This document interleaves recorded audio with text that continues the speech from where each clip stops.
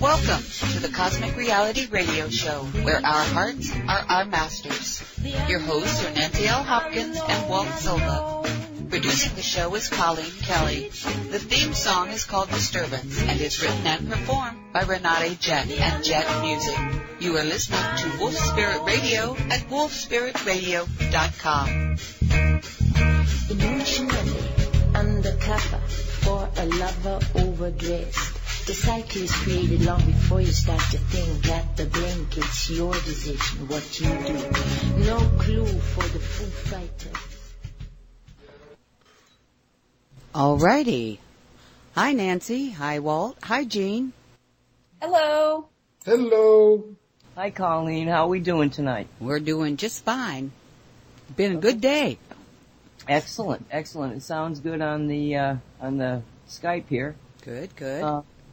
It is the Cosmic Reality Radio Show. It is August 25th, 2015. And Walt is with us, and Jean is with us, and Colleen is with us. And we have to have Colleen. She's the producer. We wouldn't be here without her. Thanks. She's got the button, remember. Yep.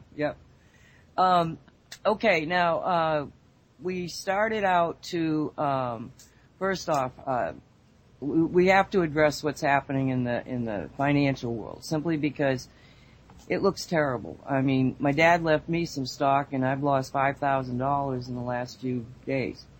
I don't care. It doesn't matter to me because I understand it's monopoly. It's just monopoly.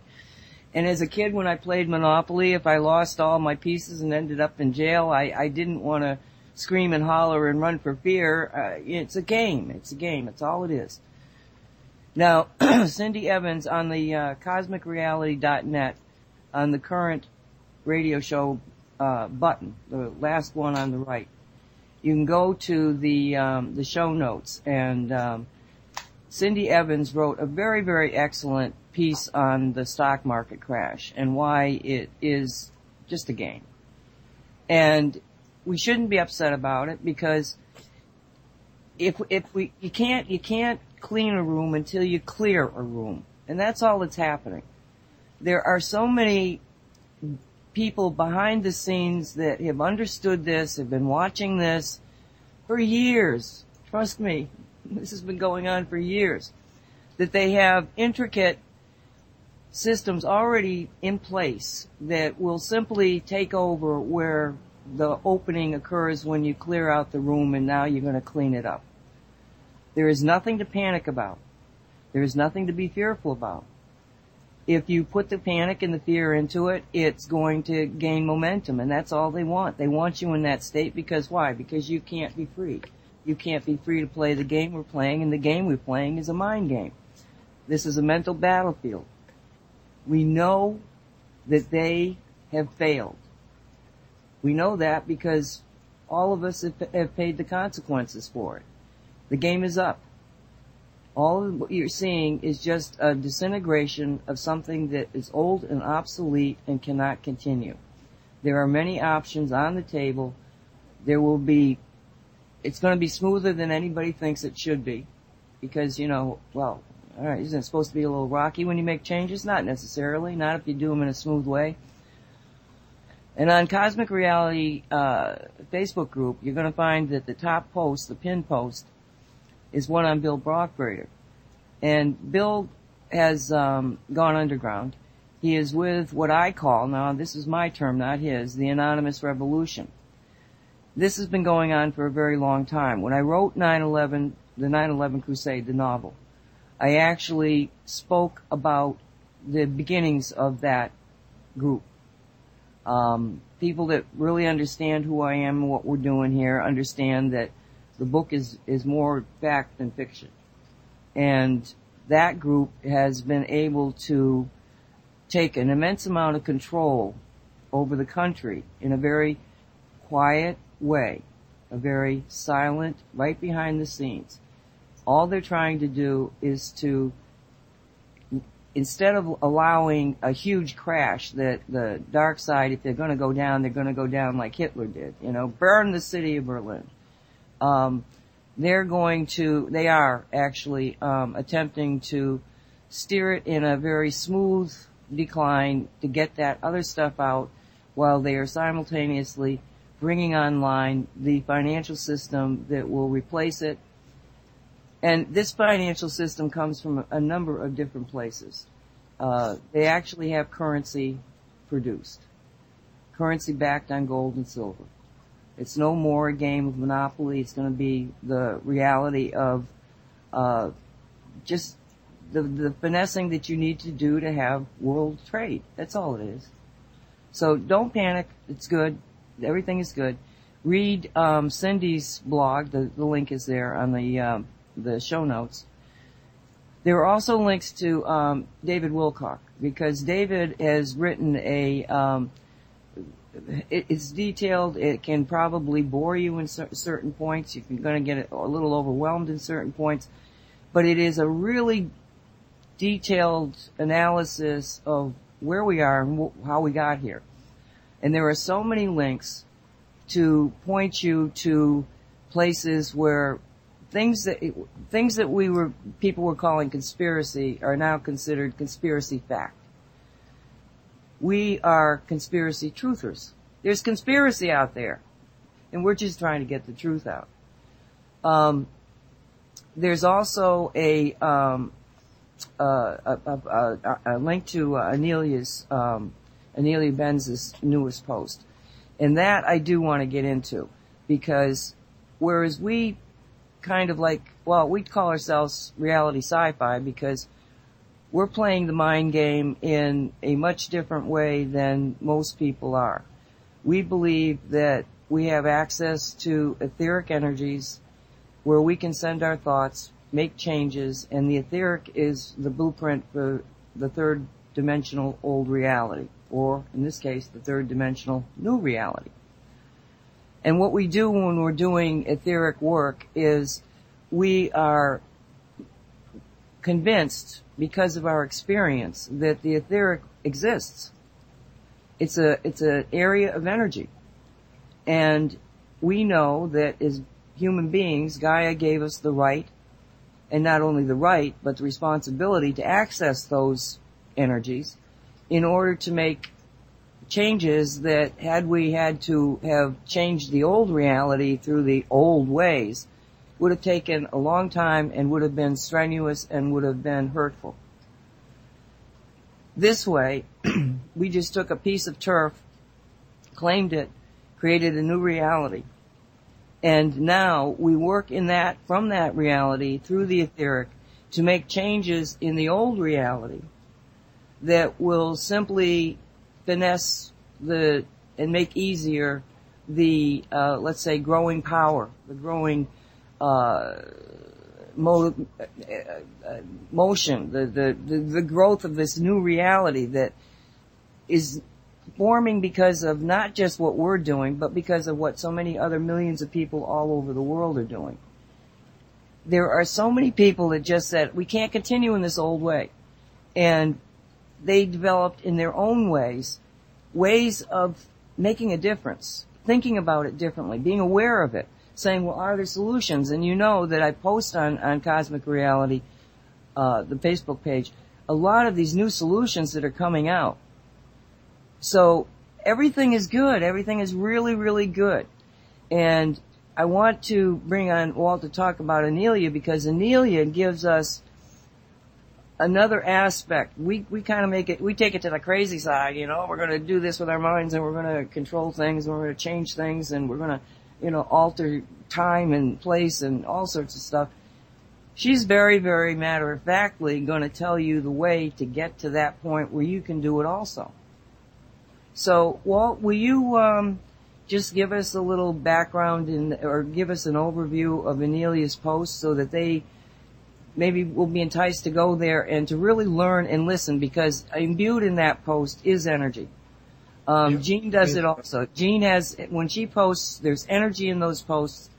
You should pay attention to the fact that you are being energized as you read it. It's just energy. And Anelia does the same thing. So, Walt. You mean the post where she sent that PDF where you're powerful and they don't want you to know it? Exactly, that one. Yeah. Well, that's it, people. You're powerful and they don't want you to know it. I couldn't say it any better. Well, and it's really, really interesting because the views that she provides are so unique in the sense that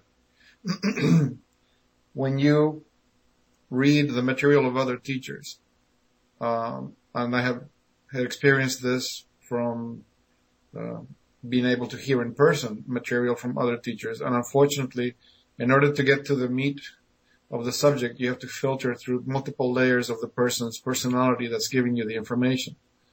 So once you trim out that fat of the personality, you finally get to the message, what is this person trying to relay? With Anelia, that doesn't happen because since she's a unique case in the eternity of existence, this is the first time that she's experiencing what it is to be incarnated as a human. Her views of things, her explanations of things couldn't get any simpler. And that's why, like you said, she's very matter of fact about the things that she talks about. So the first part of the document is very interesting, and because she mentioned something that happened in one of the lectures that she gave, where she would openly say, this is what I'm scanning, this is what I'm seeing, this is what I'm sensing. And she says, after the class, a gentleman stepped up to her and said to her, well, you shouldn't talk that way. You should say, in my opinion. So what happens is the man was reacting to her authority. So he wanted her to step down from her authority because it was making him uncomfortable. Because this is one of those things that we've done in this reality as it has been created. Remember, the thing that you always keep saying, you always need a story. Well, part of the story that we all agreed to in this so-called reality is that we're always going to put somebody in charge to handle our day-to-day affairs. Like, this group of people is going to manage this, or this other group is going to manage this, and this other group is going to tell me what I should be studying, and this other group will tell me how I should be living, and so on and so forth. So we have this unconscious agreement of putting people in positions of power and authority. So when someone is in front of you and they're standing in their authority, it makes you kind of uncomfortable because it's your automatic reaction to being in front of a person with authority. So that's why she explains, don't let anybody push you off of your place of authority. If you're standing in your truth, nobody has any right to take you down from it. The other part of the article is this is another facet of this reality that we've created, the constant need for meaning and significance. Like she gives the example, like for example, watching TV has little or no value, and seeking enlightenment that has the most value. And she says both are false. None of those two things have ultimately any value because you are already a divine, eternal, infinite, immortal, illuminated being. You're just here playing this game. So she says that's one of the things she tells many people, like spiritual seekers and stuff like that your day-to-day lives doesn't have any meaning. They don't have any consequence. They don't have any value. And she says most of them freak out because they don't want to hear that. I mean, that's the focus of their existence, is to seek enlightenment or to seek, spiritual validation. And you already have it. You're already infinite. You're already immortal. You're just, playing this little game I wonder what it feels like to be a human being on the planet. So that's another thing is that, and she gives a perfect example of that. She says, for example, enjoying a brand new car. If you have someone who just is buying a brand new, latest fashion sports automobile, very fast, very fancy, and you're driving it around to make everybody else jealous and envious. Oh, look, he's got money. Oh, look, he's got power. Oh, look, he's got the best car. Well, you just created some false value, some illusion of value. But if you just bought the car because you enjoy the acceleration and the speed and the power, And just, that's your experience. It's just you bought it because you enjoy the experience. You don't care however other people witness your experience.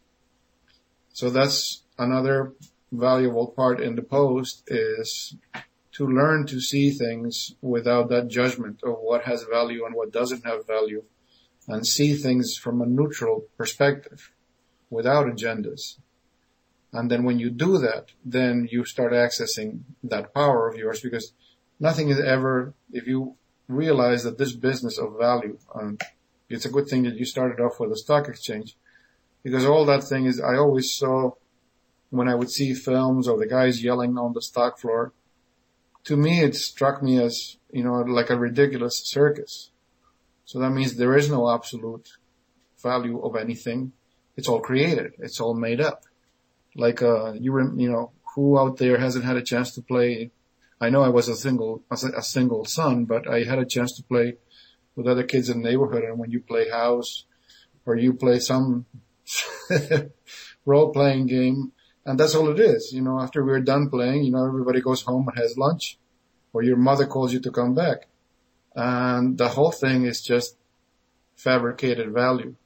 And that's what she says. If you start, witnessing things without that agenda of what has value and what doesn't have value, or this is important or this is not important, if you get rid of that false facade, then you start accessing your real power, because you will be manifesting the stuff that is significant to you in the sense of, this is what I want to experience. Why do I have to experience lack? Because the collective says, I have to be in lack. That's not my experience. It's just an experience. It doesn't mean it's more or less important, but you don't have to be accepting all those values that are imposed on you. So she says, you are powerful. You are power. And she equates powerful as in the power to do. You are power. You are energy. You are chi. And that's exactly what they don't want you to know, because as soon as you realize that, well, then the game is over for them, because you stop going to the figures of authority for power. You don't have to go anywhere for power. You are the source of your power. So and she says at the very end, she says, if you're not, this document contains really dangerous information. If it's not your time to be aware of this, you would have stopped reading in the first paragraph. And if you've gotten to the end of it, that means it's time for you to come to your power. So she's very clear about that too. I mean, when you were saying conspiracy, I was thinking maybe we could change, because of the connotation of the word, maybe we should look for a new word, because to me, conspiracy is nothing more and nothing less than an uncomfortable truth. Because that's what it is. When you're talking conspiracy, is because you're dealing with subjects that are just too uncomfortable for the average Joe. They just contract into fear, because this is such a serious subject, and it just makes me uncomfortable. So I don't want to go there. I don't want to touch it. And that's essentially what it is. A lot of people have come to equate conspiracy with something that's false or made up or an exaggeration of something, when in reality it's just that nasty, uncomfortable truth that's beneath that false facade of civilization that they sold us. That bill of goods. Oh yeah, you're a citizen, and you have independence, and you have freedom, and you have rights. Oh yeah. Not with so we'll just call ourselves the uncomfortable truthers. Yeah. Works for me. Kind of a long name though, but what do you guys deal with? We deal with uncomfortable truths, believe it or not. well, we would be the UTs.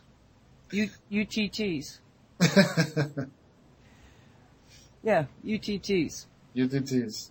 Yeah. Anelia, thank you so much for giving us that insight. You can't help but read her to just feel good about yourself.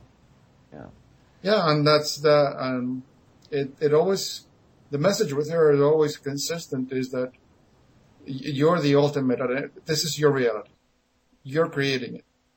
So regardless of what experience you're having as to who you're reading or It's just part of that experience, and you're the one that has the last word. So that business of giving your power away and having somebody come to you and say, oh, you should be following this, or you should be following that, or you should be practicing this. Well, thank you for telling me these things, but. Well, we call it claiming your dominion. Yeah. Claim your dominion. Jean, how are you doing tonight? Oh, I had a hell of a day, Nancy. Uh-oh. Hell of a day fun or hell of a day aggravating? I just had a hell of a day. Okay. Not attaching any value to it. Uh-huh. Just an observation. Exactly. It was pure experience. That it was, my friend. So, hey, wait a minute. Nancy promised that Jean would be telling her adventures in Canada land. Is that true or just false billing? No. DC. Remember last week she wasn't here because she was on a secret mission? Oh, a secret mission from God, like the Blues Brothers. We wouldn't tell anybody where you were, Jean. We just said you were on a secret mission for Gaia and the Watchers. That's funny. So, no, last night Jean and I were talking and she was, telling me about her experiences and I said, well, let's hold on. Let's just do this on the show. And she was comfortable enough last night to do that. Are you still feeling like you'd like to just give your observations of what you saw and felt there in the city? Yeah, sure. Well, when I went, my daughter and I went, and I unexpectedly was given a day off, so I thought, oh, I'll go to Washington. I haven't been there in probably 20 years because my dad's in Arlington Cemetery. And so we drove there, and I took Walt's devices and a bunch of orgonite and shungite and a whole bunch of stuff and set it up in the hotel room. And I didn't tell it to activate until we got back later, but we went to Arlington Cemetery, and that was the first place that we went. And it was interesting because almost as soon as I got there, I felt like I was uploading energy, and it made me physically sick. I mean, I was affected physically. I had pain and all kinds of stuff. It was really uncomfortable. And when I went to Arlington, just the profound sadness that was there over the land. Obviously, it's a sad place. And we walked around, and everywhere that we went, you could see energy devices. There were pyramids, and everywhere that you would walk, if we went into a little park and it was, something was labeled as art, obviously it was intended to be some kind of antenna or give off some kind of energy. And it was, we were standing there, my daughter and I were standing there looking at the Washington Monument because they're doing all kinds of construction right in front of the monument. And I forget what they're planning for that area, but there's a lot of construction going on there in the city itself, right around where, right around the National Mall and so forth. And we're standing there and we're looking at the Washington Monument, and all of a sudden you could see this poof of energy come out of it. And my daughter and I just kind of looked at each other like, what the heck was that? What's going on there? And later on when we got back to the hotel, we were just watching TV, and I looked at the devices. They were sitting there on the desk, and I said, okay, go ahead and activate. And I walked out onto the balcony, and I just sat out there, and I was looking at my phone and looking at my emails and Facebook and stuff like that. And my daughter comes out. I don't know how long I was out there, probably like 10 minutes or something. And when I got out there, she said, Mom, the fire alarm's going off. And I just started laughing hysterically. And I said, honey, it's fine. It'll go off in a minute. And all of a sudden I could hear people downstairs, freaking out. They're all like chattering out in front of the front part of the hotel because they had obviously run down the stairs going out of the hotel. And so we started to gather up our stuff because I thought, all right, if it doesn't go off in a minute, we're going to have to get downstairs. And as soon as I grabbed my purse and put my shoes on and stuff, the alarm, it stopped.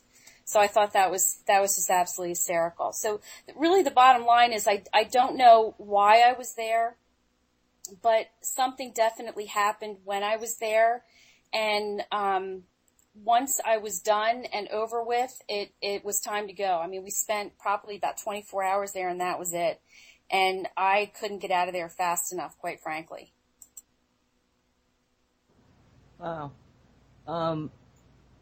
You plunged the spear of destiny into their heart, Jean. I don't think so, Walt. Okay, that was,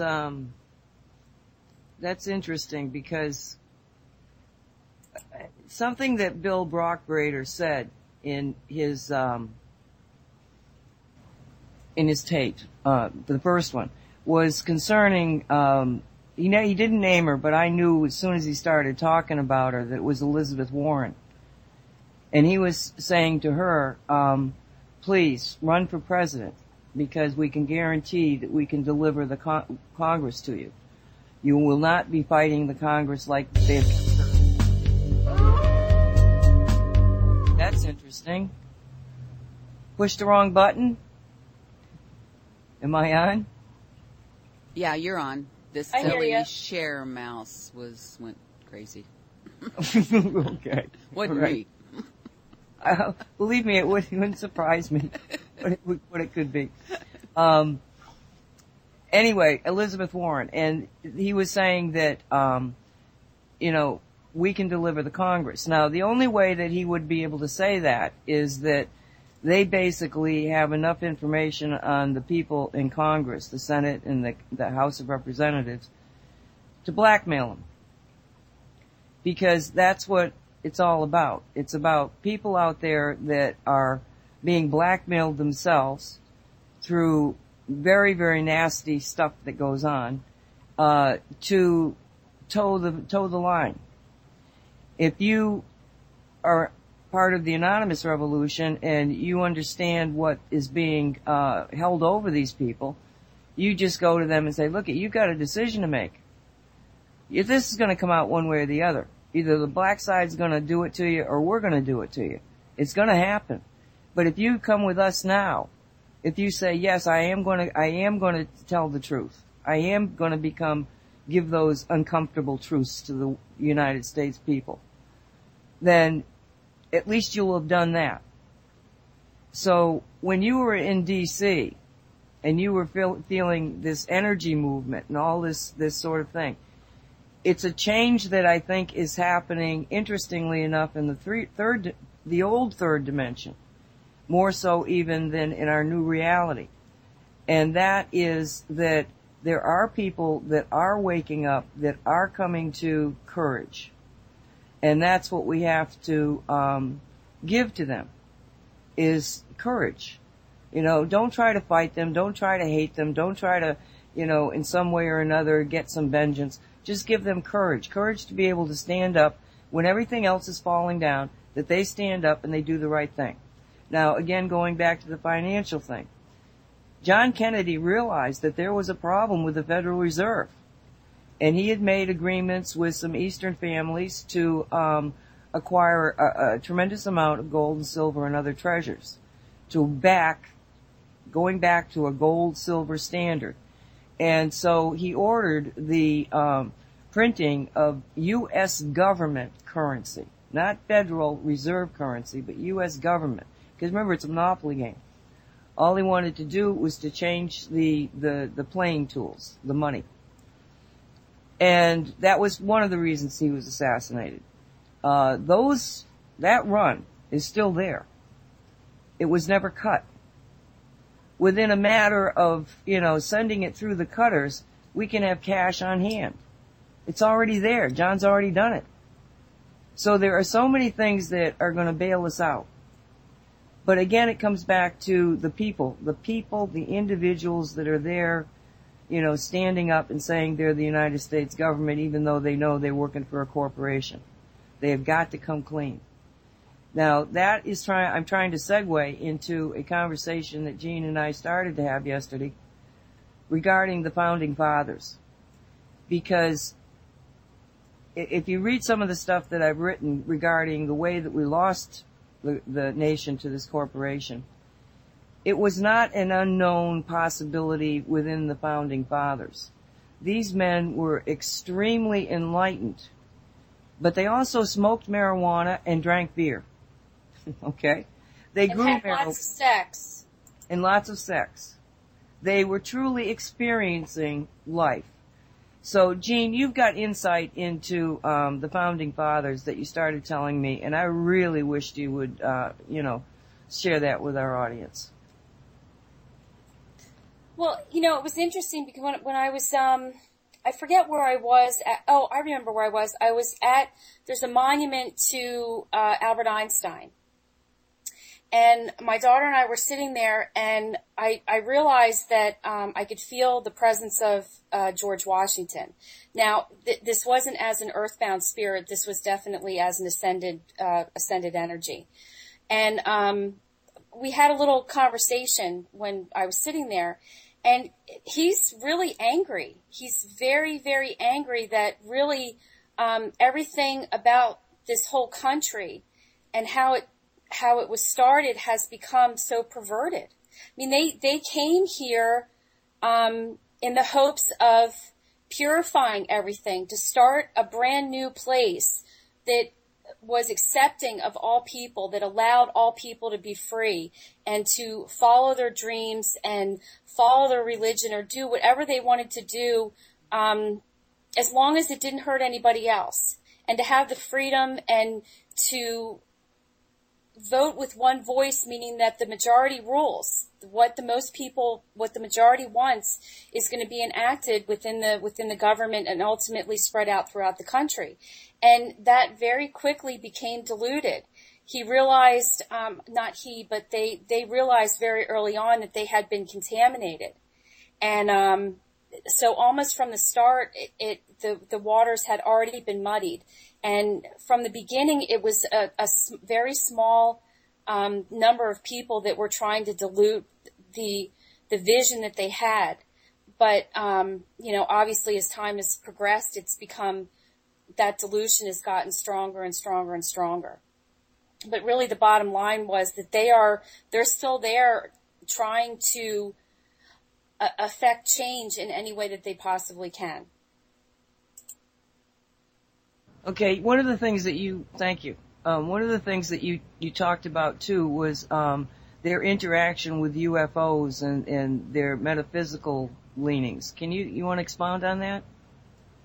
Well, from what I extrapolated from the information that I was getting was that in the beginning, I'm talking about Washington in particular because that's who I was having the conversation with specifically. In the beginning, he was visited by what he would have termed angels, because I guess that's how they appeared to him, because that's something that he would recognize and resonate with and not be afraid of. And then as time progressed, he quickly realized that they weren't divine, quote unquote, divine beings, that they were galactic beings. And he would have regular conversations with these beings, and they would give him information about battles and about, all right, well, you're supposed to go here and you're supposed to go there. And really the turning point occurred at Valley Forge, right here, not too far from me. And I've driven through Valley Forge, and I don't know if you know the story, if everyone knows the story about Valley Forge, but it was a horrific scene. It was freezing cold. There were a couple of feet of snow on the ground. A lot of the soldiers didn't even have boots. And one soldier wrote in his diary that you could see the footprints of blood in the snow. And they were demoralized at this point. And this is when he was visited by a being, because he went off to be by himself, just to try to gather his strength and try to figure out what he was going to do, because really the morale at that point was in the toilet. There was no morale, and his men were starving and they were freezing, and he just didn't at that point know what he was going to do. And it was then at that moment that he received guidance and a vision of what the United States was going to be, and he received information about where he was supposed to go from there, and where he was supposed to direct his men, and how he was supposed to proceed.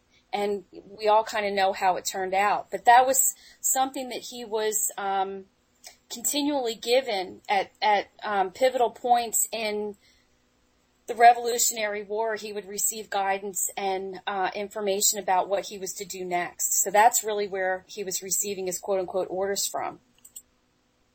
Did you get any indication as to who he was blaming for the changes? Who caused it to go wrong? Or was it when I asked about that, I was thinking about that in my mind, like where was this coming from? And I got an image of the Declaration of Independence. And all I interpreted from that was that it was one of the signers of the Declaration of Independence. So I didn't really ask specifically who was the infiltrator or who were the infiltrators, but they were signers of the Declaration of Independence. That's what he showed me. Well, now, these infiltrators, would they have been from representatives of the evil galactic? I mean, who were they? Were they just, people that never got the message right and then screwed things up? Or were they somebody, is it the good and evil battle that was fought there? What I surmised, and this wasn't given to me, but this is what I surmised from what I was shown and the conversations that we had. I guess it would be the easiest way to explain it would be the forerunners to the Illuminati. That would be the easiest way to explain it. Interesting. Because Hamilton said that he was very unhappy with the way the Constitution had been constructed, because he believed that the only guarantee of success was in the I'm trying to summarize, just remember the basic, because I can't tell you exactly what his words were, although I should. There's someplace in front of me. But that it was only with the good hearts and the pure hearts and the pure actions of the people that they elected. There were no constringent rules and regulations on so much. They left the Constitution very open-ended. It basically said that if the federal government is not given these rights, the federal government does not have those rights. It's still the states that can hold those rights. And the federal government was given very, very limited rights. They could make roads, they could make post offices, they could set up rules and regulations regarding international trade, they could conduct war. But they could only own the D.C. area, the 10 square miles of D.C. Unless war, they were able to capture something, or they purchased it for the federal government. That is the critical understanding that people should perceive of what the Founding Fathers wanted to do.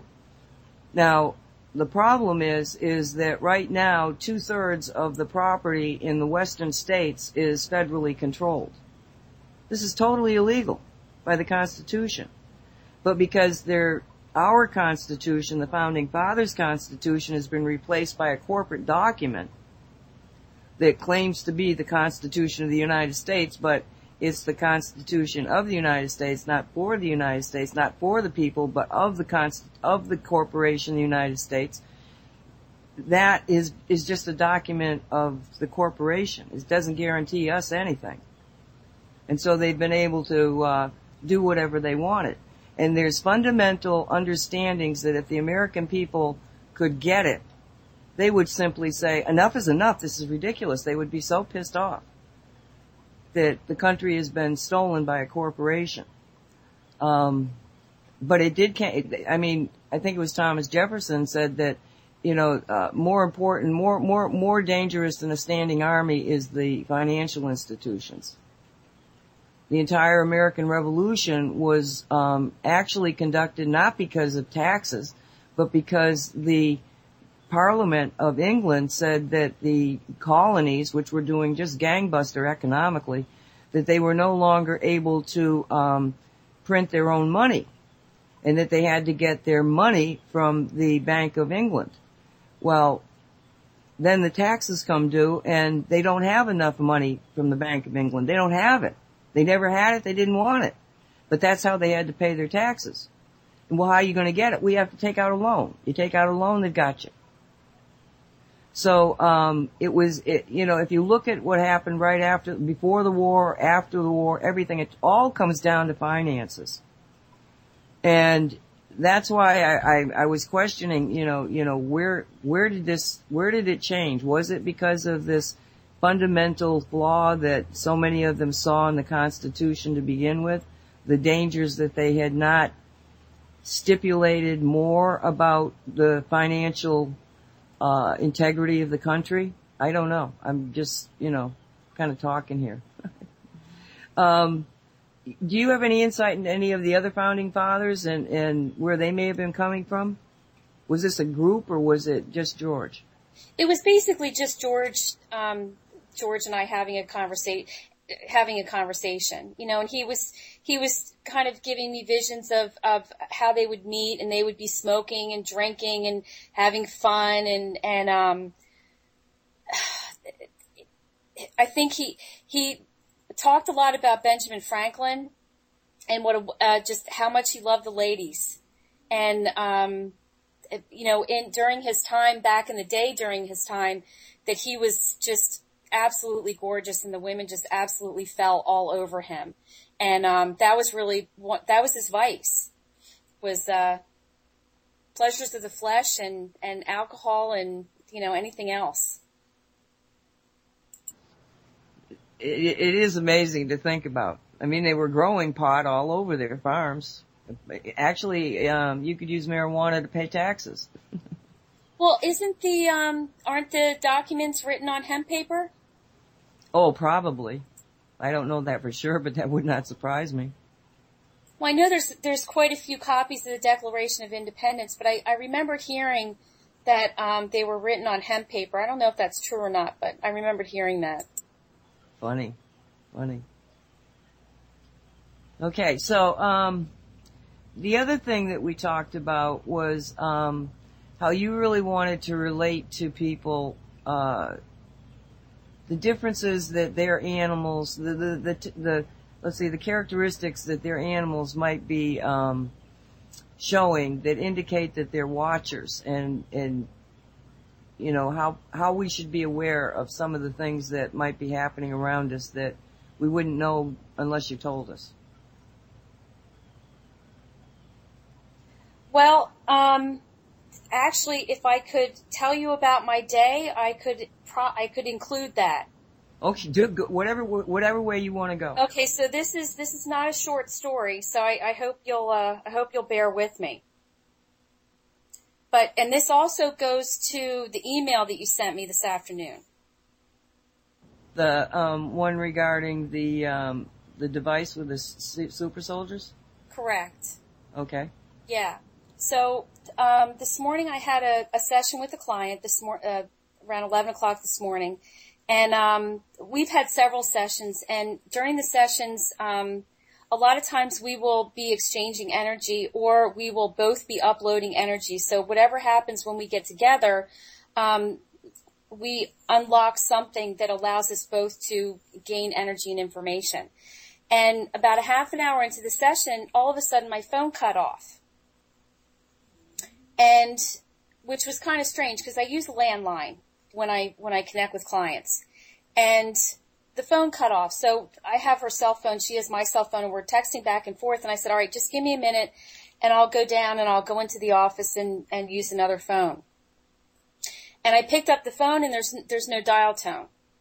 So I thought, all right, I'll just call her back on my cell phone. So I called her back on my cell phone, and we're both kind of like, what the heck's going on here?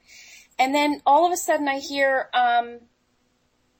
you have to get all the orgonite and all the shungite out of the room and then hang up the phone and call her back. So I gathered up everything, took it out, came back, called her back, and I'm thinking, and I kind of asked in my head, why am I doing that? And they said, because what I heard was I needed to be surrounded by all of this wireless EMF energy. And I'm thinking, great, okay. So what happened was, all of a sudden, both of us started getting an upload of energy, and she started getting all kinds of information and energy, and this went on for about a half an hour.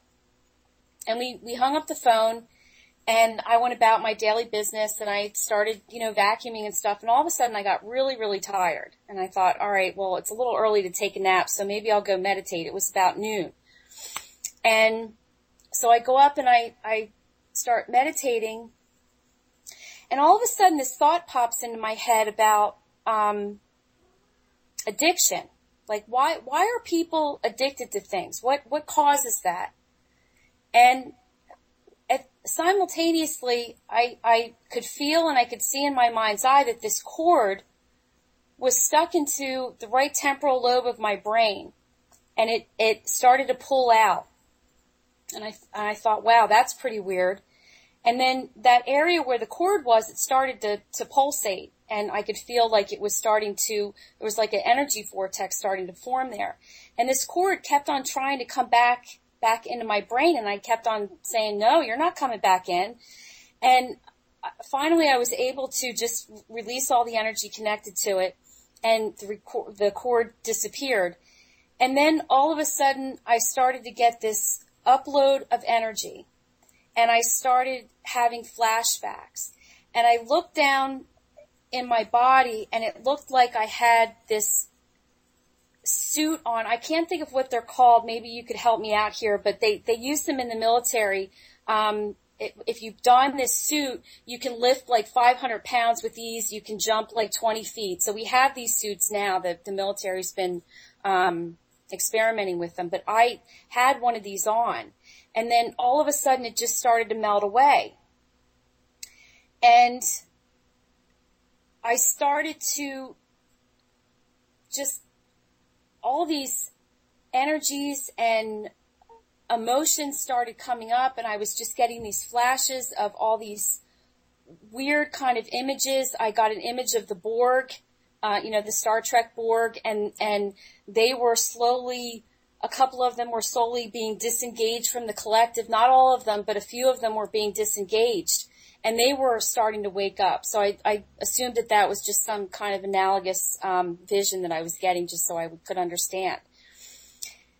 And when the phone rang, so I was jerked out of this whole thing, and I got up and I started getting images of memories of being in kindergarten and being a very happy kindergartner, just loving life and being carefree, and I had lots of friends, and I played with everyone, and I loved going to school. It was just so much fun.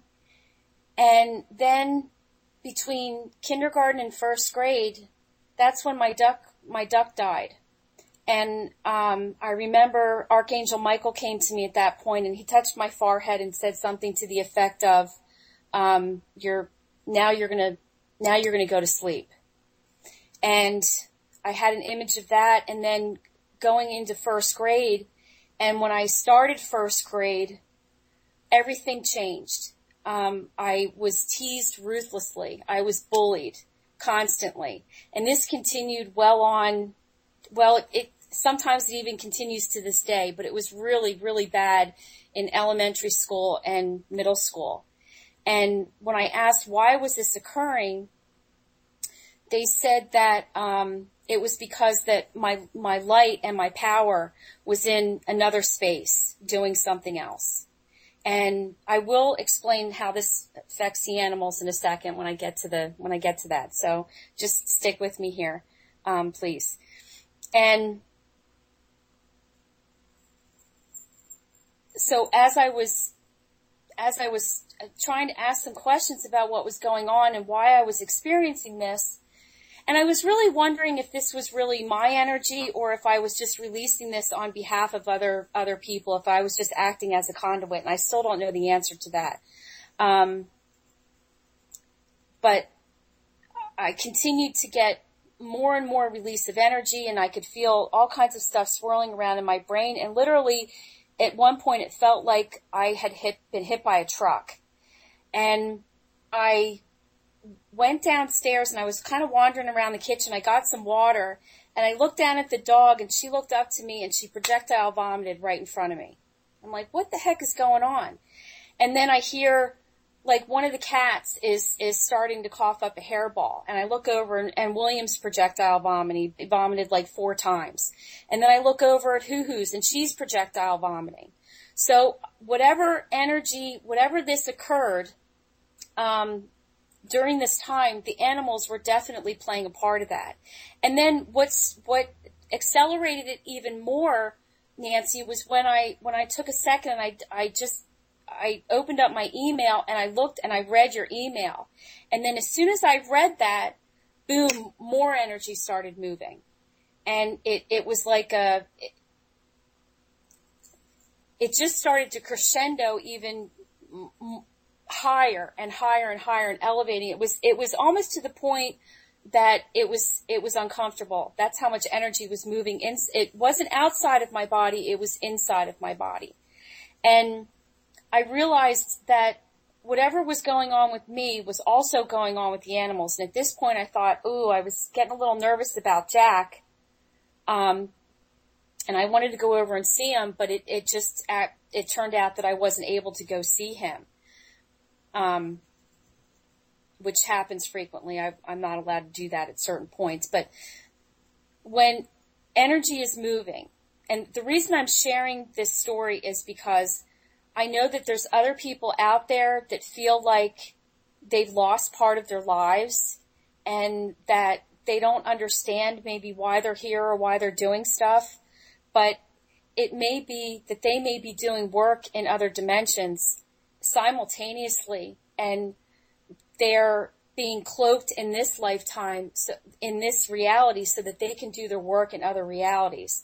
And I was shown that one day when I was at work at my dental hygiene job. I'm sitting on a vortex, a very powerful vortex. And when this vortex is activated, car alarms will go off in the parking lot. Key fobs won't work. People won't be able to get into their cars. With their key fob, they'll have to manually turn their locks. And so I know energetically when this area is powered up, and it became apparent to me one day when I was at work that I was very much working in other dimensions simultaneously when I was doing my dental hygiene job. And had I known that previously, I probably would have bitched and complained about it and said, I can't do this, it's too hard. In fact, I think I did say that at that point.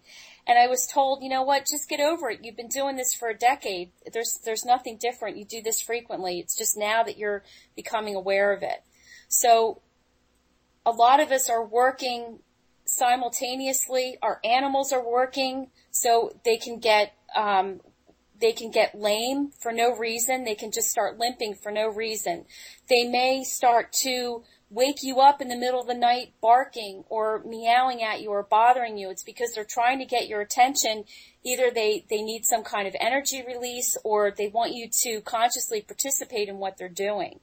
And they may try to get your attention through their behavior, or sometimes just their bodies can only upload so much energy, and they don't work the way they're supposed to, or they'll sleep a lot, or they'll throw up a lot, or they won't want to be bothered with you. They'll act out of the ordinary. They'll be moody. They'll be happy one minute, and then the next minute they don't want to be bothered. They'll become very reclusive. So if their demeanor is not consistent, if they go through periods of time where they're very, very hungry and other times where they're not eating a lot, or they don't want to eat at all or eat very little, that's another sign that they're energetically working with the planet and other energies to promote our evolution. So I hope I got to the highlight, or made a point at least. No, I can attest to the fact that what you described was Newbie in the last, he's fine now. He's back to his old self now.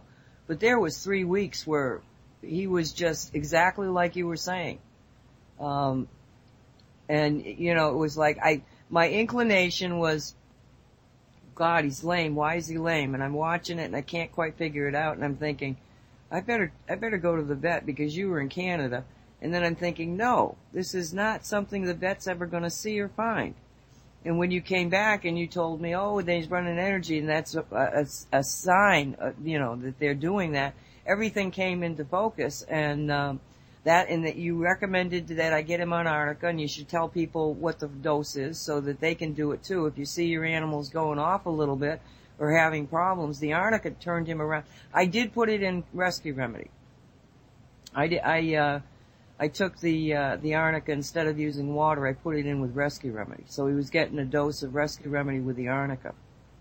Well, the Arnica was very specific for his set of symptoms, and that's how homeopathy works. So for his set of symptoms, Arnica was the appropriate remedy. But for other symptoms such as nausea and vomiting and lethargy and so forth, it would be a different remedy. And that's kind of hard to distinguish without knowing very specifically what the set of symptoms are. Understood. Very good. Walt, any comments here? No, I'm just listening to all this new info. But from what Jean was saying in the beginning, from that wire coming out of her temple, the whole imagery made me think of the control mechanisms, being dismantled.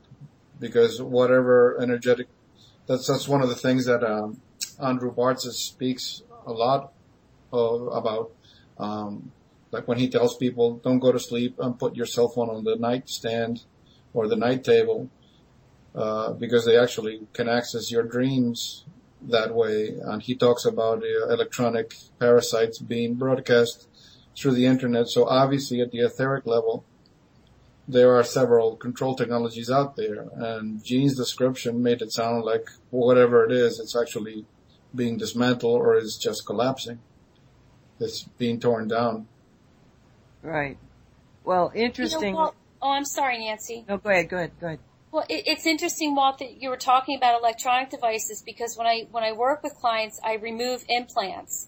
Mm-hmm. And it's so funny because it so frequently happens that people have implants in their computers. If we're on Skype, it's obvious that they've been released out of the computer and out of their cell phone. So it's interesting that you said that, because I've found the same thing. Mm-hmm. And that's one of the things that that's one of the benefits of the I have to plug a product here. One of the benefits of the Shungite sticker, because it's constantly changing the spin of the energy. If you get a parasite that wants to come out of your device, it's just going to get dissolved. Because for those things to work, they need to have a negative spin. And the Shungite just eats that up and changes it to positive, and therefore it disables that energy. By transmuting the energy signature, it disables the etheric entity, meaning, the implant. Did you have stickers on your computer? Did Nancy send you some? I have stickers everywhere, Walt. My husband wants to know what's that silver shit that's all over the place? Actually, you're referencing... What's that black shit in the coconut oil and blah, blah, blah, blah. Actually, Walt, you were referencing the S4 sticker, correct? Versus the Buck Band-Aid. Well, the ones that right now, this is the one that we, aren't all the stickers that we make right now, the S4 and regular powder combined? No, we have the Bucky Band-Aids, just the powder, the original ones. They're fine for electrical devices. Oh, okay. Refrigerators and washing machines and that sort of thing. But when you're dealing with electronics, and an electronic device is something that communicates, either music or voice or TV or whatever. But those things need the S4 Shungite boost to get into to cover all of the frequencies. Because you're dealing with high frequencies. Yeah. The square wave is bringing in this shit. Plus, it's a high frequency type deal. Yes. Electric stuff, it's all 60 hertz, very low frequency stuff. Exactly. Well, that's why mine disappeared. I'm Say sorry? Again? All of mine disappeared. Remember, you sent me a bunch of stuff, and it just disappeared into. My cat disappeared, and that stuff disappeared on the same day. My cat came back though. So did you ask her what she did with it? She said they were using it in another place. So, and I keep waiting to find it. I expect it to show up at some point, but it hasn't done so as of yet. Maybe she didn't take it somewhere. She took it somewhen. That's a good one, Walt. Yeah. Okay, listen, we're at the getting to the top of the hour, and when we come back, I think that what we'll do is we'll because we did cover this in the last show that Gene was on with us regarding the super soldier, but I want to cover that again with a little bit more depth than we did that time because we were rushed for time, and to explain this whole concept of mind control and also the question of, is it place or time? Is it, what is it? Place and space equals time. Which one where are you evolving? What are you involved with? So, I guess that you probably, Walt, have sent Colleen some music, yes? Back. Okay, good. That was amazing music. I really did enjoy that. Gene, do you want to set it up as to the fact that you got a client and you seem to be feeling super spook energy in him? You want to set it up? Yeah, I had this client a couple weeks ago, and he just found me. It was a fluke how he even found me. And he said that as soon as he saw my website and saw me, he knew that he had to have a session with me. And during pretty early on in the session, I started getting this image of a very powerful human. I described it as Wesley Snipes, and very muscular and so forth. And I kept on hearing in my head, super soldier, super soldier. And it kind of freaked me out a little bit because I don't know anything about I didn't know anything about super soldiers, and I wasn't sure that whatever was going to happen, that I would be prepared to deal with it. And I started to get a little nervous, and after a minute I settled down and I thought, you know what, if this is coming up, I can deal with it. So when I verbalized it to the client, he said it rang true with him, and it's something that he had been looking into. He had been doing research on it very, very recently, and it's something that he definitely felt like he resonated with. And over the course of the session, we realized that he was a super soldier, and he had programming embedded within him, and from the time he was, I think he was 5 years old until he was about 43 or 47, I forget the exact age, he had been working as a super soldier. And the other thing that was significant about him was that he was switched at birth. So in other words, the soul that was that occupied the baby at birth was switched very quickly after, and it was switched with his soul. So it was almost like that that one soul was just occupying the space until this person's soul could inhabit it. And I also want to mention that I do have this gentleman's permission to speak about this. I did ask his permission. I wouldn't talk about a client without their permission. So I wanted to mention that. But that's basically a summation of what occurred. Okay, now regarding the switching of the souls, Walt has explained to us. Well, Walt, explain it again. What Andrew said about the switching of souls. Yes. This subject came up when he was doing a reading for a lady who had had 2 miscarriages, and finally she gave birth to a baby girl. And as the baby is growing up, she's astounded by the things that this little girl can do, and she doesn't understand, why. And then Andrew explained that how the girl is a very special soul who's here, and she is going to be heavily involved with sound healing. That's what he described at the time. And he explained also why she had the miscarriages. He says the system of domination and control is always on the lookout for special souls that have the potential to wake up people and to change the game. So they literally interfere with the mother so that she'll lose the baby. So one of the techniques, that I guess it must be done by the teams of guides. They'll just choose a garden variety soul, to volunteer to come into the baby's body so the baby can grow to full term and be born. So at the moment of birth, when the baby's body is separate from the body of the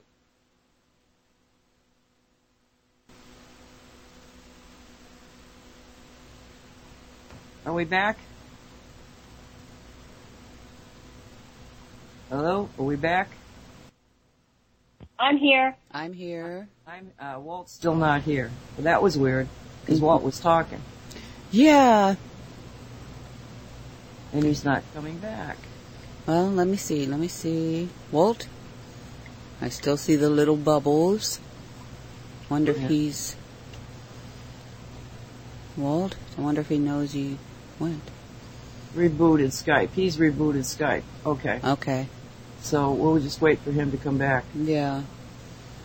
All right, Gene, when you know what he's going to tell us, did you feel that this was that situation where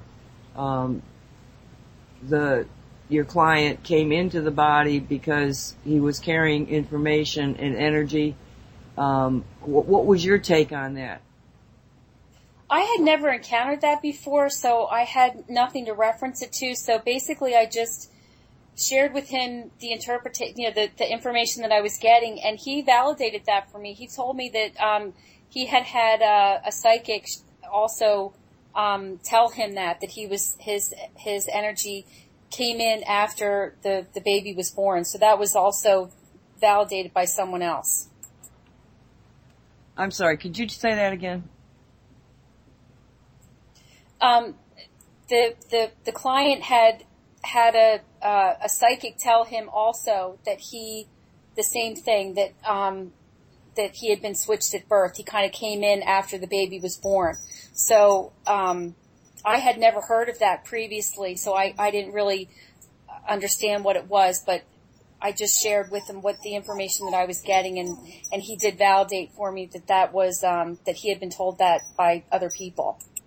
Okay, because one of the things that seems to be prevalent in the super soldier environment is the genetics. That it's either genetics or it's the fact that their families are associated with the military-industrial secret complex. And I'm wondering, the little child that was there, the genetics of that child were set to be a super soldier. The being that came in was not necessarily to do that, but they come in to experience that so that they can awaken at a faster rate, or awaken, in fact, just awaken to be able to make a difference in the story, let's say. How do you feel about that? I'm not following what you're saying. Okay, super soldiers, the super soldiers that have come out, okay, in many ways it seems like their parents are knowing that this is happening. That there's some... So in other words, you mean like their parents are signing them up for this? Maybe, or that it's a genetic thing. But the parents, every time I listen to one of them, it seems like the parents were in the know somehow. Now, maybe not to understand it all, but there was some kind of agreement by the parents. Now, I may be wrong about this, but if that is so, I'm interested in why they would make that change, because it would seem to me if there is some kind of a genetic connection to being a super soldier, or that there has to be parental consent or something like that, why at the last moment would they switch somebody else? It's almost like he was sent here with a specific mission to take that person's position, go through it to understand it, and then be able to arrive at some kind of an understanding and be able to tell people, to enlighten people. Yeah, I'm not sure, because I did ask him about that, and from what I understand, his family had no connection to the military. But however, this gentleman was in the Army and the Navy. So for a long time. Right, he himself was, and it does seem that the Navy is the main culprit in here. For all of my experiences in any of this field, it seems like every time I turn around, the Navy turns up. So, and a lot of people have, who have come out have been somehow associated with the Navy, often coming from another part of the military. So he's really following a pattern. I mean, it's not like this is not something that we've seen before.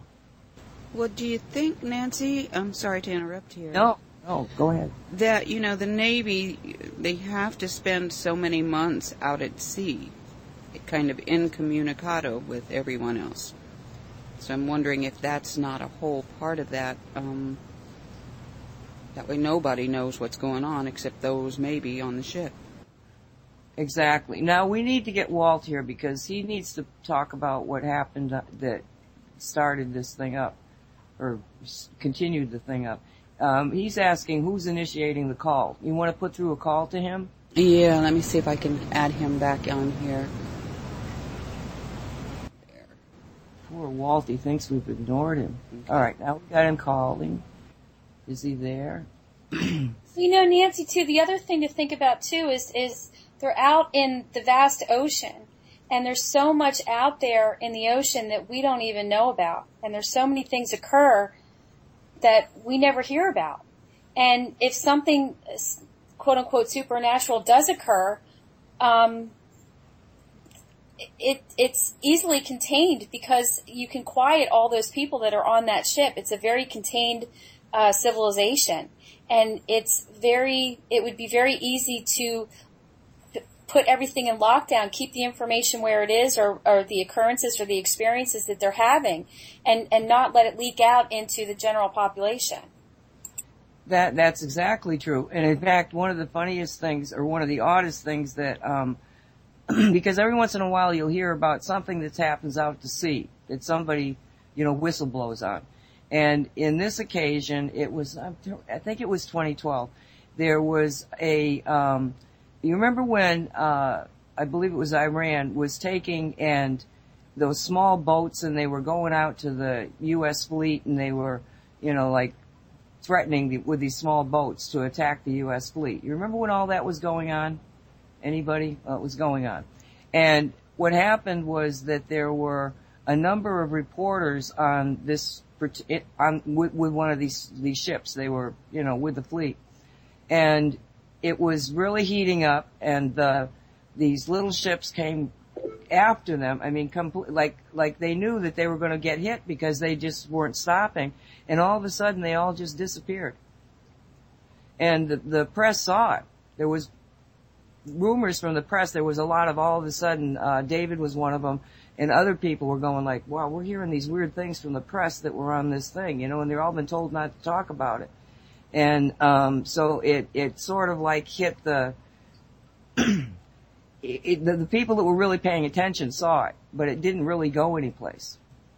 So I don't know what to tell you, but except for the fact that you're right, the Navy is involved, and the Navy is isolated in many ways that we wouldn't understand, and they do go out to these parts of the ocean that whoever, I mean, what do we know what happens out there? You're right. It could be, it goes back to that concept of, when I was a kid, one day, the first, I think, metaphysic thought I had was I was leaving the room, and I remember it was the weekend, and we were leaving the room, the school room for weekend, and for some reason, I don't know if somebody said something to me or it just popped into my head, but I thought, I wonder what happens when we leave. Do those chairs stay there? Do the desks stay there? Does something else happen? It was just the strangest thought that I had. But it could be that way for the middle of the ocean, too, We don't know. But we do know that Walt is back with us. And the next part of this story, okay, Gina told me that story, and then an hour later, I'm on Skype with Walt. And Walt proceeds to tell me about a lucid dream that he had that he just needed some clarification on. Now, when he does a shamanic journey, I can actually go to where he goes and see what he sees remote viewing. But in a lucid dream, that's not possible. It's in his head. So all I can do is be a sounding board and then try to get downloads as to what might be happening. So Walt, will you tell the story about, finding yourself on a ship? Well, the one where I saw that device. Yeah, but start it from where, because we're talking about the ships. Start it from when you first realized that with the ring, when you were looking over at the ocean. The ring on your hand was not your ring. Oh, that was the shamanic journey I did for this gentleman, where that was the shamanic journey. Yeah. Okay, all right. Give the lucid dream first. The one where I saw that device. Yes.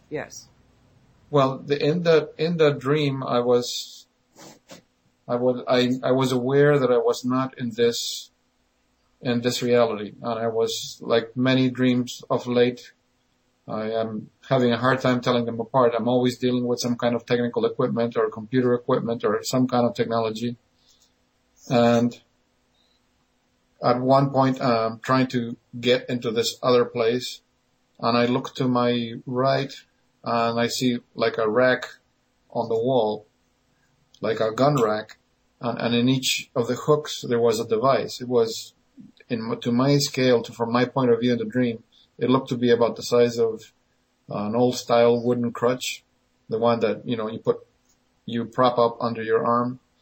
But it was old, shiny metal, like it was made of aluminum. And I remember I made a sketch for you. And in the dream, somebody picked one up and kind of pointed it at me. And I waved my hand in front of it because I wanted to see if I could sense something. And I couldn't feel anything or sense anything coming out of the device. And that's when somebody said, you couldn't go back. What was it? You can't go back to your reality. That all reality's been destroyed. You can't go back to your... Well, you saw that little girl, or that woman. And and that's when I confronted this woman because it was her betrayal that was not allowing me to go back to my reality. It had to do with her, and it turned out that she just followed orders, and that's when the dream got so crazy that she took me to these two characters that supposedly were a king and a queen, and for some crazy reason the queen would lie down on a bed and she would literally turn into the sheet on the bed, like satin sheets, nice and shiny, and for some inexplicable reason, all around the edge of the bed there were like a ring of little flames, but it wouldn't burn anything. They were just there. So, and she would do that. It would be a human body, and then it would transmute into this shiny sheet. So when she transmuted, I saw that as my chance, and I grabbed the sheet and I rolled it into a ball, and I threatened the king with it, and I said, here's your queen, and you're not getting your queen back until you give me back my reality. And that was when the dream went poof and didn't see anything else. So that was as crazy as they come, dream-wise. Well, what happened was that he called me up and he asked me to listen to the dream and see if I got any downloads about it. And what happened was that when he started describing that device that was the size of a crutch and showed me the picture, all of a sudden I'm seeing super soldier, and that this is what implants the artificial memory so that they can't remember being a super soldier or being part of the breakaway civilization.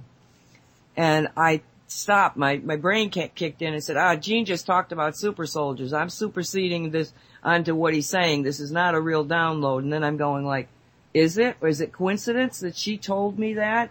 And now he's saying this? Why is this happening? And he's had this dream last night. Now she's telling me about this client that she's had. And is this connected? And I was getting, yes, it's connected. It's not you doing it. It's, listen, pay attention. So I'm looking at this thing, and I started to, what happens is that if this device actually exists someplace, okay, then, and I'm imaging it, I can remote view it. It's sort of like it becomes a target in my mind, and I just, wherever it is, I go. And so now I'm seeing this thing that he's given me this, I understand what it's looking like. It's all metallic. He showed me a drawing of it, but it's all metallic. And in the center part of it, there is a spiral. It's just simply like what we make. And then there's a bigger part, and in there is the programming system of these artificial memories. But it's little, it's tiny. It's not big at all. It's like a hypodermic needle, about that size. And so I'm going like, why is he seeing it big? And then I get connected to Jean again, and I realize, okay, there is a connection here. And if Walt is connected somehow to this client of hers, either that they're being of the same spiritual essence or soul, or that they're on the same journey of some sort, there's some kind of a connection, and so we're getting this bleed over of information. So what's it saying to me? Well, what it was saying to me is that in the mind of the client, and therefore in Walt's mind, this thing is huge, because it's the last thing that was there in their real reality, the one that they had experienced. And the next thing they know, they've got total different memories and don't even remember anything. So it became very apparent to me that this was a key to being able to unlock the memories of all these people that have had artificial memories implanted. But I didn't have any clarification as to what to do with this information, and I knew that, okay, this is just information that we need. I need to know more. And because Walt is a shamanic journeyer, and because this client was obviously willing to pursue, let's say, etheric science in order to find truth, I asked Jean to ask him if he would allow Walt to do a shamanic journey. So, Walt, take it from here. You did a shamanic journey for him.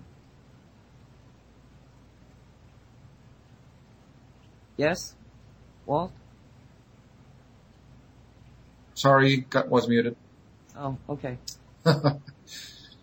Okay, this was different from other journeys because I'm always witnessing something in a shamanic journey. You're seeing a place or a space or the person's guides or a device. So you're always like in the third person looking at something. The shamanic journey had two distinct parts. The beginning part, it was a first person view. I was the character that was seeing what was happening. And whoever I was, I never claimed to be this gentleman. I just relayed what I experienced. If it's him, it's him. If it's not, it's gotta be somebody else. This character was leaning over there. He was leaning, his arms were, he was leaning over with his elbows on the railing on the bow of a ship, and he was looking out at the ocean. It must have been the open ocean because huge waves, huge swells, like choppy type ocean. And then the character, he stood up straight and he turned around and looked at the place. And I've seen enough movies to know what a destroyer looks like. So he was standing on the deck of a destroyer. So then he goes into the destroyer, and you have these tiny cramped corridors, and he walked over to what looked like a medical bay, and there was a medical officer there. So he was given instructions to, roll up your shirt sleeve and lay down on this, it looked like a gurney type bed. And he got injected, and the first thing I noticed was he couldn't control his eyes. His eyes just started rolling back and forth until he went out. Then the next thing that happened is he is perceiving a combination of images and sound, like he's wearing headphones or something, because you would hear this droning voice going on, and there would be images flashing in front of his eyes. And I noticed couldn't close the eyes, couldn't move them sideways to stop looking at the images. couldn't feel the arms, couldn't feel the legs. And the droning of the voice seemed to accompany the images. So like one image would make you feel good, then another image would make you feel sick, and another image would make you feel scared, and so on and so forth. Each image had some impact on him, on this character, and there was a corresponding wordage accompanying each image. So that, again, that went out, like the person went unconscious, and next time he opens his eyes, he's in his bunk, in his cabin, he's waking up. So he gets up and he gets dressed. But the first thing that I noticed that was distinctive, I guess this is the part where I was separate from this individual, is that whereas I remembered what just happened, he absolutely had no recollection of what he had gone through. And he gets dressed and he goes out on the car and he hears from somebody that they're docked, and immediately he felt this sense that it didn't make sense. How can they be docked? Because some part of him, some level of his consciousness was aware that they were not docked, that they were in the middle of the ocean somewhere. But he didn't understand why it didn't feel right. He didn't question it. So as he's walking in the corridor, somebody hangs them a card and tells them to report to, get off the boat and report to some officer somewhere. And that was the end of that first sequence of the journey. In the next sequence, I'm able to meet with his guides, and this is one of the things I tell people. I mean, don't expect your guides, don't ascribe any specific look or view. I guess all bets are off when you're on the other side, because I've seen guides dressed in ancient attire, others are dressed in futuristic attire. There were 3 guys, and they were dressed like, remember the Dr. Kildare movies? the TV series Dr. Kildare? How they were, the things that, the clothing that the uniforms that the doctors would wear. And the 3 of them were around like a dentist chair, where there was a figure there, semi-reclined. And that was the subject. That was the man that I'm supposed to be doing the journey for. That's when I asked, what's going on, what's happening with him. And they explained,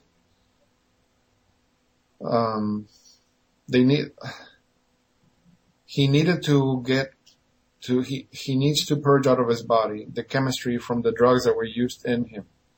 So they showed me, that's when they pointed to the chair, and I had to come over and look. And the character is reclining, the eyes are closed, and all of a sudden the head becomes transparent so you could see inside the brain. And they showed me how toward the back of the brain, where the optic stuff gets recorded, the drugs they used on him have a kind of binding agent, so they actually stay in your system. Your body doesn't metabolize them, doesn't get rid of them.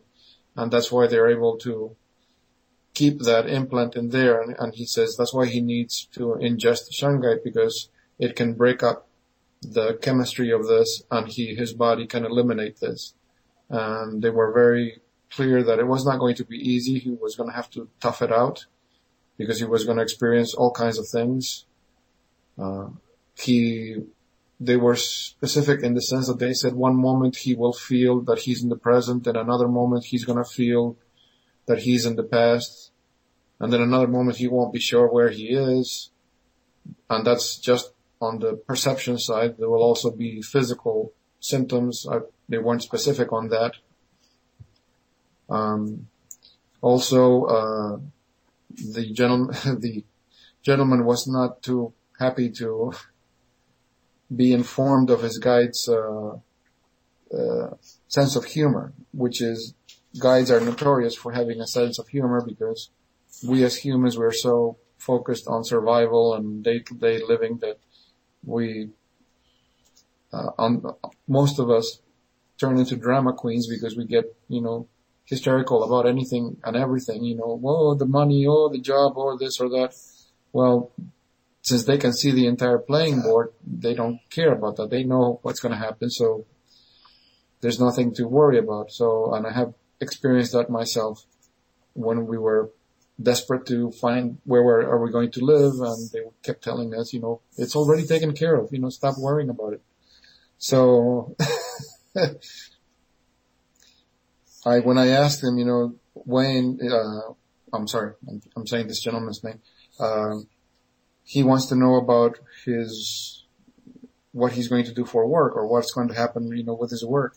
And then one of the other two guys that were in the background and weren't talking much, one he says, well, he could charge consulting fees and help other guys that are in the same boat as he is. And they looked at each other and they laughed.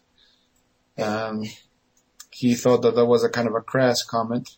But the first guy, the one that had started talking to me, he was very laconic, and he says, yeah, it'll be up to him, but he is in a position. The reason he did this, he knew he was subjecting himself to this mind control thing, what they did to him. But he did it for a reason. He knew he could come back. It was like a little tiny thread of his true consciousness was left connected. Because when he explained that they are able, and I said, is this something, can this thing carry over from one life to another life? And he said, no, all that they can do is affect the body, therefore affecting the low soul, the soul of the body, not the high soul. So the programming takes the high soul and kind of pushes it to the background. So, but there was just that little bit of a thread of his awareness of what had happened stayed there.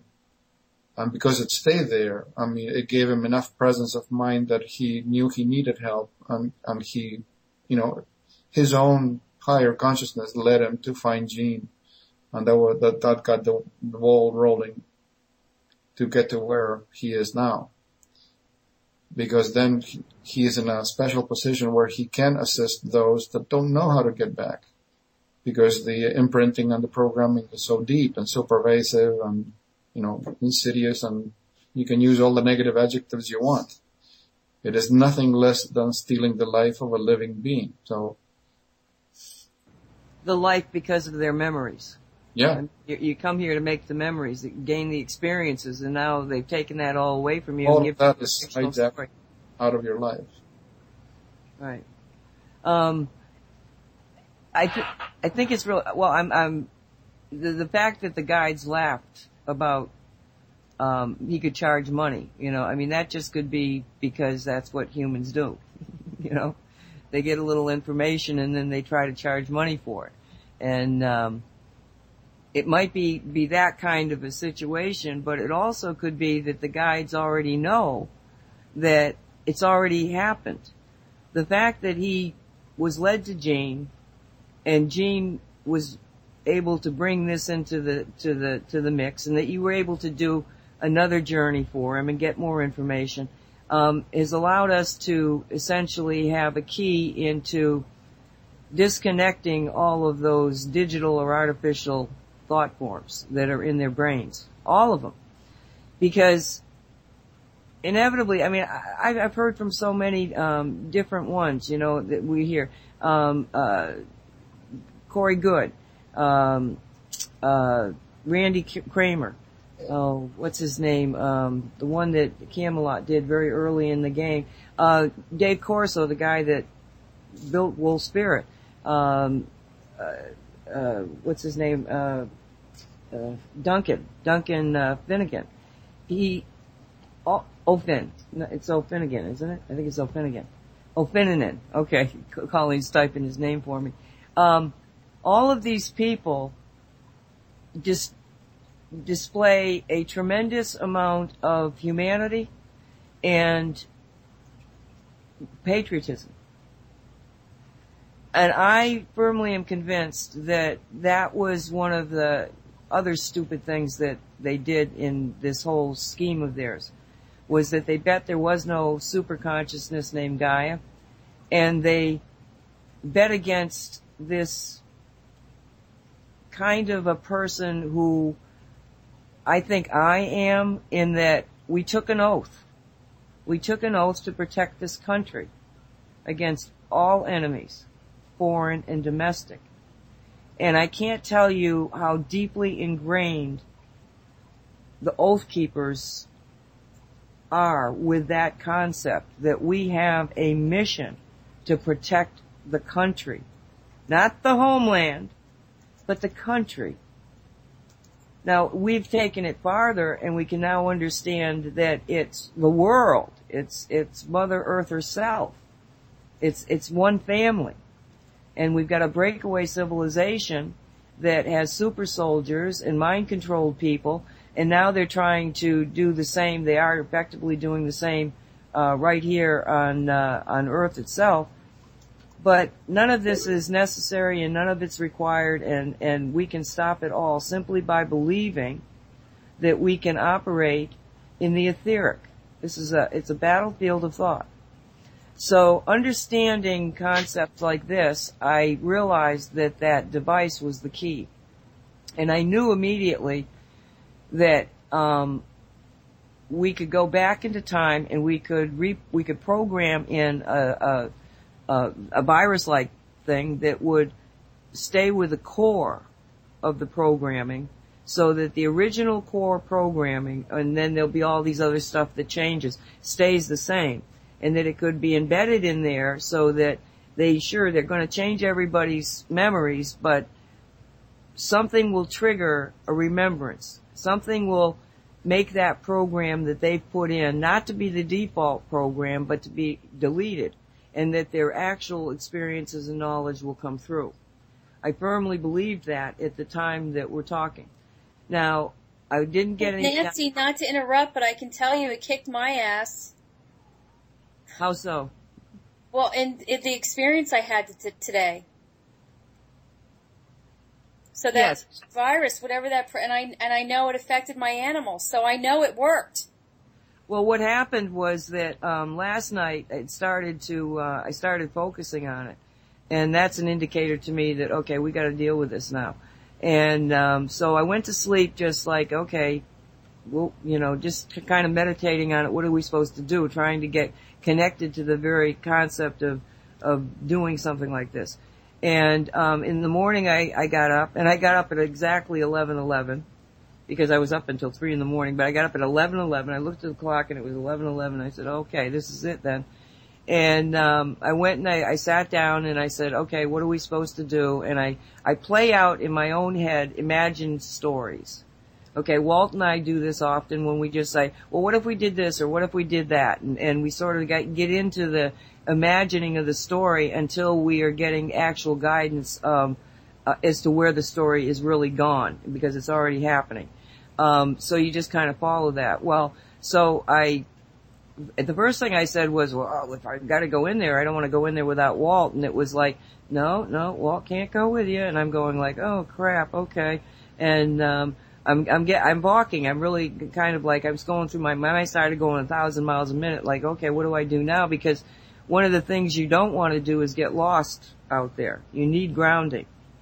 And so Gaia says to me, I'm going to be with you. Don't worry. You're not going to get in trouble. We got to do this quietly. We can't leave a signature. And I was like, oh, okay, And so I said, okay, well, just point me in the right direction. And I get the picture of the device, but not like I realized that it was the device, but it was the bigger part of the device where all of the programming is. And so that became the target, and I was like, and all of a sudden, because one of the things about remote viewing, like in shamanic journeying, is that your size is not defined. You can be as big or as little as you want to be. And I can actually remote view down to the quantum level. So I'm inside of this machine, and I'm like inside the programming, but this is all, I'm not a programmer. I'm not capable of reprogramming or doing anything like this. But what they did was they showed me the image of the device that they were using that Walt had drawn for me. And now I knew what it was. I mean, to me it was a solid device. It was like a hypodermic needle type of thing, but that symbol. And they said, now the symbol is carrying all of the programming. It's just for you and for everybody that will be triggered by this at the 3D reality. This is a symbol carrying a tremendous amount of information with it. And we know that's why sacred geometry and certain paintings and images are just so full of energy. It's because there's actually programming that we don't realize when we see it, what's happening to our brains. Is what this thing was all about. But for myself and for everybody afterwards, it's the symbol of this particular device. And so I got it, okay, I put it in there and I let it go. And when I let it go, the dang thing just took off traveling at like, it just, and I look and I'm looking down like a tunnel and all there I see is a matrix of numbers flashing. And of course they're green and they're flashing all over the place. And this thing is just going on into the future because of course where we went to do this was back in the past when this whole thing started up. So it's been in the programming unknown to them. And they've been injecting this, and this device actually, they somehow connect it to the ear. I don't understand it, but I think it's a toning thing. It's the same stuff that Walt and I've been dealing with, but in a much more advanced way. And so, the toning on the eardrum actually is what's programming the system. And, so anyways, it carries this little virus. Now, what happens is that some people it starts to break down whether the chemistry that's holding this implanted information is breaking down or whether they're just overpowering it energetically. And we're going to get the image out, in many subtle ways, as many as I can think of, but mostly because you guys are going to look at it. Once you look at it, you're going to imprint it into the super consciousness. And once it's in there, it's just going to feed down to all these super soldiers.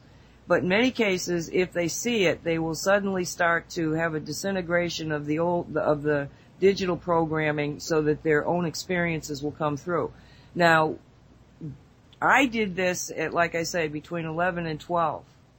When did you start having these effects, Jean? Early in the morning or after? As soon as I was done with my client around noon, that's when I felt really super tired, and that's when I went to go lay down and meditate. So that's what happened, is that it already had entered the super consciousness and was feeding down to the people that could handle it right off the bat, i.e. you and the watchers. Correct? Yeah, and I'm interested to find out if it's something that I was just energetically facilitating, or was it something that it was really personal for me and I was really the visions that I was seeing? Probably both. So Nancy, question? Yeah. So when you literally went into the device and in what you were remote viewing, you were altering the program or adding something into the program? Correct. Adding. Oh. Okay. And when somebody who's been through it and has got the digital memory in it, when they see that image is going to activate the sub-program. Okay? Which is then going to essentially cause the sub-program, the digital program, to not be the default program in their minds. And Gaia said, she said, it's not going to be abrupt. She said the program is designed to sort of like you were seeing in your lucid dreaming about in the shamanic journey about the images and the emotions and how they were doing that to him. Okay. Well, it's like the reversal. So they're going to have them start remembering things that are not going to be highly emotional so that they can start to get their bearings. Why do I know that? Without any emotion to it, so that by the time that they realize that they had another life where they may have loved other people and those people are now gone, instead of going into a state of grief that could destroy somebody, if that's the initial thing that they remembered, the program is designed to let them remember things in a slow and very systematic way so that they can get through this without too much harm. That's kind of what happened to, I'm sorry, well, I didn't mean to interrupt, but that's kind of what happened to me today. I was releasing these memories, and I was I was releasing the emotion, the physical release of the emotion without releasing the emotion itself. So the body was releasing, but the emotional body wasn't coupled with the emotional body release. That would be my understanding of how it should feel. Because it's just getting rid of, I mean, probably. Well, it's not even yours, it's implanted. So it makes perfect sense because the stuff is implanted into the person. It's not even your own experience that you draw in. Because when you have an experience, you make an emotional connection to it, whatever the experience is, correct? So the way it incorporates into your consciousness is different from this other method, which is completely artificial. Yes, they make the implantation, but it has nothing to do with you. It has no reference to you. It's like, forcing a wrong size shoe into your foot. In actuality, when they put you through the exercise of the emotions and looking at different pictures and forcing you, they were actually taking a brain scan to know where the emotional triggers were. Makes sense? They have to do this by the individual. It can't be done in a group way, at least not yet. They would love it if they could, but we're all too individual to be able to they can get areas, or they can get a range of frequency that, will work with X program. But to specifically do what they're doing to these people, they have to understand the mechanism of that. It's like they have to know which hard drive is being used in the computer. Yep. So we're at the end of the show. Another great show, I think. I had fun. Anybody want to say anything else, Jean? Nope, I'm good, I think. Is Jean going to be available for next week, or you're booked? She's doing every other week, I think. Oh, right? Okay. I mean, you're welcome. You're welcome every single time. We always have a good time with you. Just, feel it out and what feels right. Well, thank you. If next Tuesday night is available, I'll be here. Oh, real quick, I wanted to just mention something else. I forgot about the founding fathers. And you may already know this. I don't know. But when Jefferson set out Lewis and Clark to explore the land, he did so because he knew that there were land claims out there. And if the land claims were found, the United States wouldn't have been able to expand the way it did. So that was one of the reasons why Lewis and Clark were sent out there, and was to find these land claims and destroy them so the United States could expand. I thought that was an interesting fact.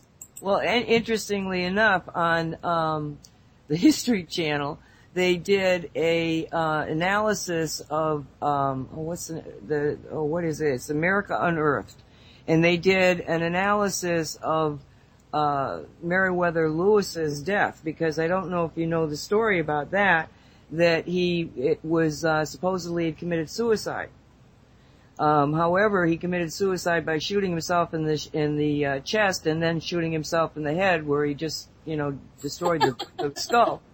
And this is such a fascinating thing. So anyway, when this guy, and I can't think of his name, was researching this, he found out that Meriwether Scott, yes, and he was one of that Meriwether was one of the a Freemason, and that when he had died, he had the Freemason apron in his pocket, and that the apron had ended up in some Freemason lodge, I don't even remember where Scott went to, and convinced these people to take a DNA sample of the blood that was still on the apron, and they found out that it was not Meriwether's blood, it was somebody else's blood, and so Meriwether was assassinated because he found those claims. Now, these claims that you refer to, these are claimed by the indigenous nations? No, this was European claim. They were by the Vikings. They were Templars. I mean, so many people came to the United States and claimed land we all before Christopher Columbus, and all these land claims were out there, and some had been there for quite centuries and centuries. Well, the supposition is that he actually found that proof, and that meant that the Louisiana Purchase wasn't even French. You know, the whole thing was bogus. And that to keep that quiet, he was assassinated. So, well, that makes complete sense. but how are these claims? Okay, so you go out and you find that somebody else claims this land. How was that claim being enforced or enacted or protected? Or that's what doesn't make sense to me. Well, at that time, all you had to do was put a stone marker that you claimed X amount of acreage or whatever. And sometimes they were a series of markers. But by the law at that time, okay, which was common law, it was not the king's law at that time. Let me think. No, it was common law.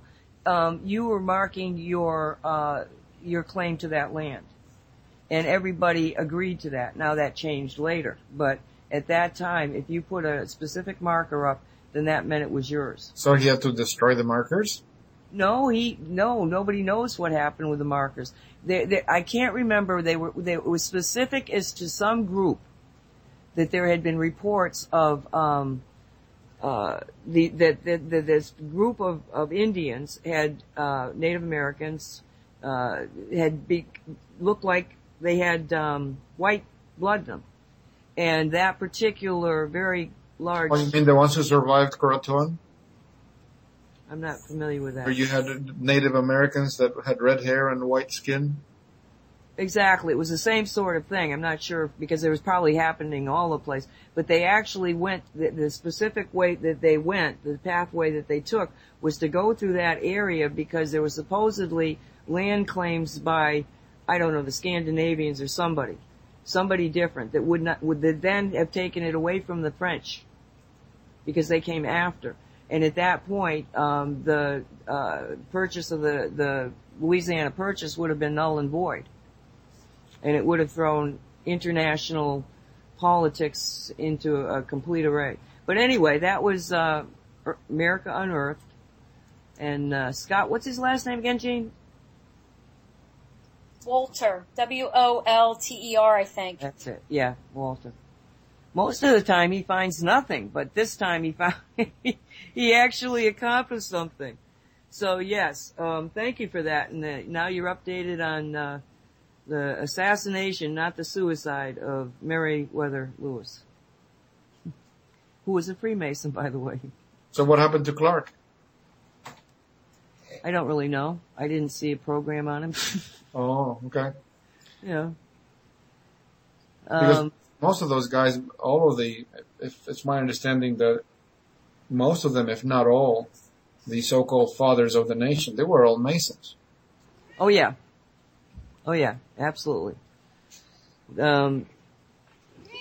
George and Ben and they all were. It all goes back to the Freemason. They were extremely powerful at the time, and still are, but we don't.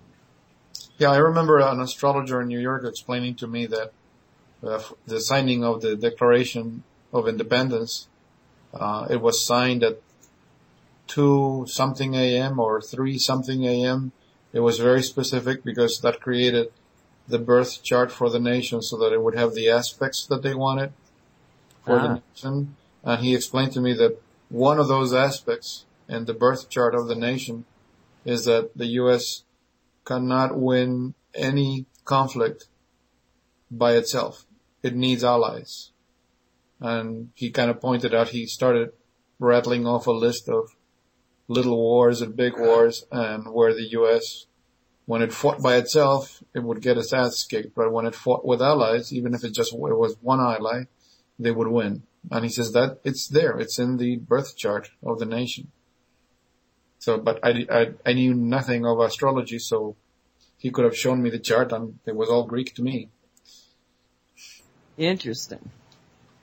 And as Richard pointed out, he said something that was really interesting, because we were talking about Whitley saying that it seems like people that have Celtic, Irish, Native American, or black heritage seems to be the ones that have these odd experiences, these psychic phenomena, these metaphysical, experiences. And he pointed out, Richard did, that those are the same people that have storytelling, that tell stories.